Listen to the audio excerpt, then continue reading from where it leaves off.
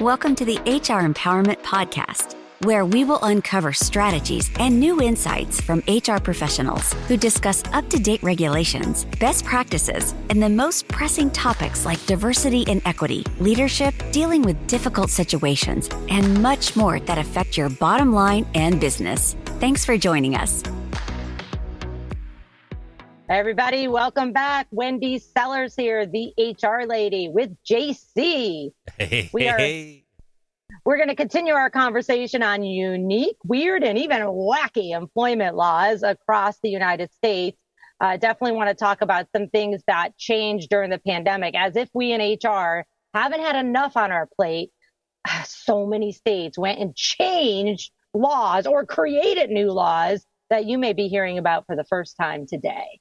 Yeah, so much going on in the world of laws, right? You know, in 2021, state and municipal legislators shift their focus away from COVID-19 regulations towards more traditional employment law issues. And as time went by, although COVID-19 related legislation has gone into effect in multiple states and the District of Columbia, specifically in 2022, the rest of the country is seeing a much more diverse set of employment laws going into effect throughout the span of the year.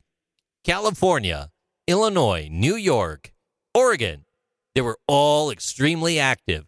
These states and the District of Columbia have enacted family leave legislation, with California adding protected leave for the care of in-laws for both private and public sector employees. The COVID-19 epidemic undoubtedly had an impact on everything that we're talking about right here. Wendy, over to you. Yeah, I love the one about the care of parents, parent in-laws, you know, for private and public sector employees, of course, with California, like we just said. And what I see often is California or another employee-focused state will do something, and then, you know, slowly but surely other states will add it into their you know, laws as well. Now, here's the thing, everyone that's listening: if you are managing employees that are sprinkled throughout the United States, you know, a state here, a couple states there, you don't have to wait for a law to come out. You can say, you know what, we have, you know, an office in California or maybe up in Massachusetts, and we are going to, as a company, follow the most strict laws, even though they're not laws in all of our states. You can do that. That's kind of wild. Talk to me about that. Your employment attorney is going to go, don't listen to her. but listen to me for a second. Just hear me out. The reason I would suggest this is a couple reasons. One, it would be easier to just have one set of policies, right? So you don't have to have a handbook and say, okay, these last few pages of the handbook, this addendum is for California, this addendum is for Pennsylvania, this addendum is for Florida. What I inevitably see happen, because I've lived it, is the people in the other states that are not protected then find out that, hey, in Oregon recently, they added an anti-discrimination statute to include natural hairstyles as a protected characteristic. So above and beyond the EEOC characteristics, Oregon as a state said, if you have a company in our state, you cannot discriminate against natural hairstyles. This was specifically for, you know, African-American, Black, non-white people, let's face it, let's put it that way, so that employers can't say, oh, no dreads, you have to shave your hair, you have to do this, you have to do that. Oregon said, nope, we're not going to play that game. Now you, as a company, can say, neither are we. All of our states, all of our locations are going to adopt this. The only risk I would say there is, again, I'm not an employment lawyer. I have a lot of experience, but I would suggest that you do get with your employment lawyer, because the only risk I say there is if you are going to follow something that's not law and then you screw up because you didn't train your managers, you're going to be held accountable by law, because it's in your policy book. Does that make sense? Absolutely does. And, you know, the same strategy was used in a few towns in North Carolina. In keeping with the growing theories of how to effectively separate independent contractors from employees, states have introduced legislation that harshly penalizes firms that mistakenly classify their personnel as independent contractors. So, aside from natural hairstyles, moving down a separate path, There's a whole lot of stuff going on there when we think about California, AB5, and going back to what Wendy said, if you take some of the strictest policies out there and consider enacting that within your organization, this is one of those moments we might leave a light on for you, you know? Leave a light on. Yeah, absolutely. And it's going to have a big giant help sign on it, right? Exactly. Hey, I've got one out of left field I want to hit you with here, though. This is fairly new in 2022 in New York State, believe it or not, Wendy. New electronic monitoring notice requirements. It's a law that compels New York State companies to notify new hires when they monitor or otherwise intercept phone calls, emails, or internet usage or access using any electronic device or system. The law took effect May 7, 2022 in New York. Employees must acknowledge receipt of the notification in writing or electronically, and the notice must be in written or electronically communicated forms. Additionally, employers must display a notice about electronic monitoring where it can be seen by the workers who are being monitored electronically. Kind of thought you might find that interesting in regards to COVID-19 and remote work and everything that we're up against. And geez, employers, they've got employees all over the country, like you had mentioned, right? Yeah, that's an interesting one. I mean, I could see why it's necessary to say, hey, you weren't maybe remote before, and now you are temporarily or permanently. By the way, these are all the things we're going to monitor off of your computer or email, whatever. I see both sides of that, like a little bit of an invasion of privacy. But in my opinion, if the employer provided all those resources, like the computer, the internet, email, then they have the right to do that. But yikes, how about, man, talk about no trust. Having the right to do it. And now the employees, all they got to do is let the employees know that they are doing it. You know, it does change the paradigm of the workforce here a little bit. Hey, 3 states improve the enforcement of non-compete agreements. Non-compete agreements of more than 12 months will no longer be enforceable in Oregon, or it might be Oregon, depending on where you're from, as of January 1st, 2022. Non-compete, it's such a big issue in 2022. What's with that? Well, I think it goes back to a couple of our other podcasts that we have coming out or have come out is, the lack of staffing, trying to hold on to talent. We're spending tons of money and time is money to get talent. And now we want to hang on to them. And so that's probably where some of the non-compete is coming to saying, hey, no, you can't go work for our competitor after we just trained you with all this information and spent all this money to train and develop you and get you up to speed. And now you're going to take that information somewhere.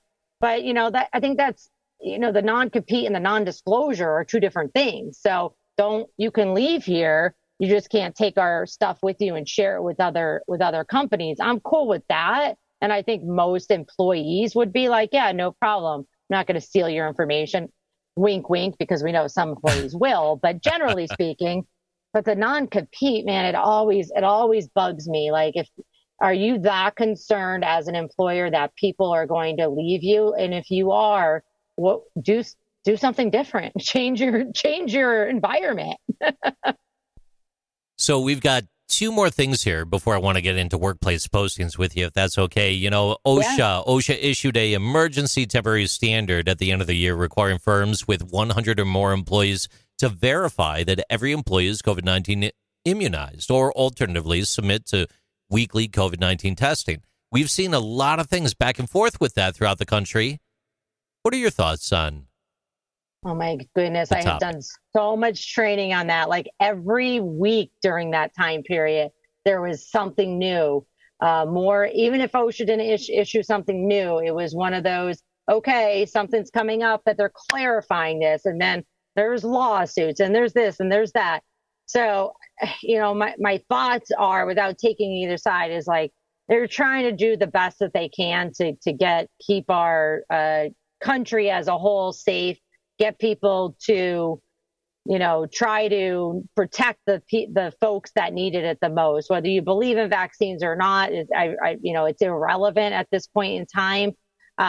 because a lot of people did go and get vaccinated. My biggest concern, and at that point in time, I was living in an area where there was a lot of elderly people. Yeah. I mean, it was all elderly people and me, I felt. And, and I also have a few clients that were assisted living facilities, and we did see deaths, unfortunately. And, when it came in the healthcare industry, I agreed with it because, you as an employer, your clients are sick people and elderly or not. And so you should not only want to protect the clients, the customers, the patients, but also your employees. So the healthcare one, I think most people kind of were like, okay, I get that. The non-healthcare one, and it was a borderline violation of rights. And for me, I had to do training on it all the time. So it was hard. It was hard. I just try to do with deal with listen, we're here. Nobody, most of us in the workforce have not dealt with something like this before, a pandemic, although we have another one coming, monkeypox, is here as well. And that might be affecting our workforce. So I'm just glad I didn't work at OSHA at that point in time. But I have to tell you, JC, last year, the year before, I have never used the word OSHA and been on the OSHA website more in my life. And I hope I never have to again, because I never wanted to be the safety person or the OSHA expert.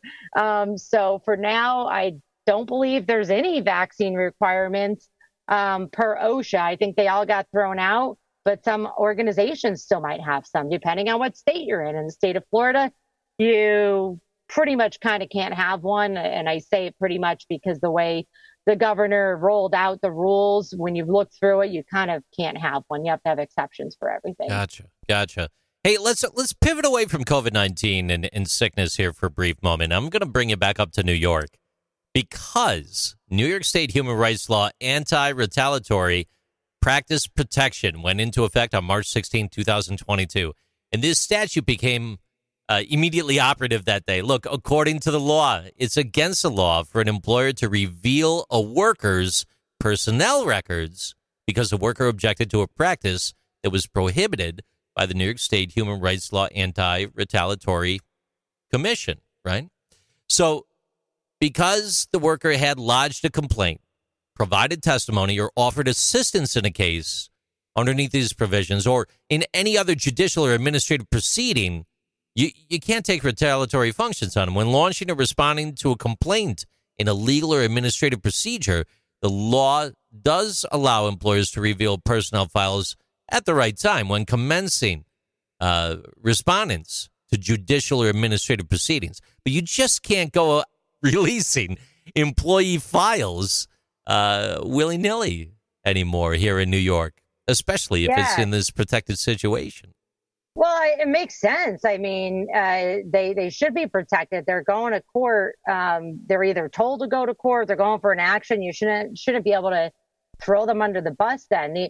Here's the other interesting thing about personnel files for folks that are listening. Know your state laws on this, too, because some states require that if an employee asks for a copy of their personnel file, you have to give it to them. Now, you don't have to give it to them right then and there, but you may have to give it to them within 24 to 48 hours. In other states, they know you don't have to do that. It's up to the employer to say. Yeah, that's a big broad brushstroke between two different perspectives there. What totally. Is it down in Florida?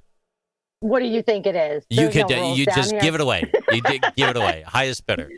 I'll meet you at the flea market. Exactly. Yeah. I wouldn't suggest that, but in Florida, you don't have to give, the employee. Now, a lawyer asked you for it, a court asked for it. Of course, you have to. That's a legal requirement. But you do need to know because I have revised quite a few handbooks that I'll look at the handbook and it'll say in there, yes, we'll give you your records. You just need to give us 24 hours notice.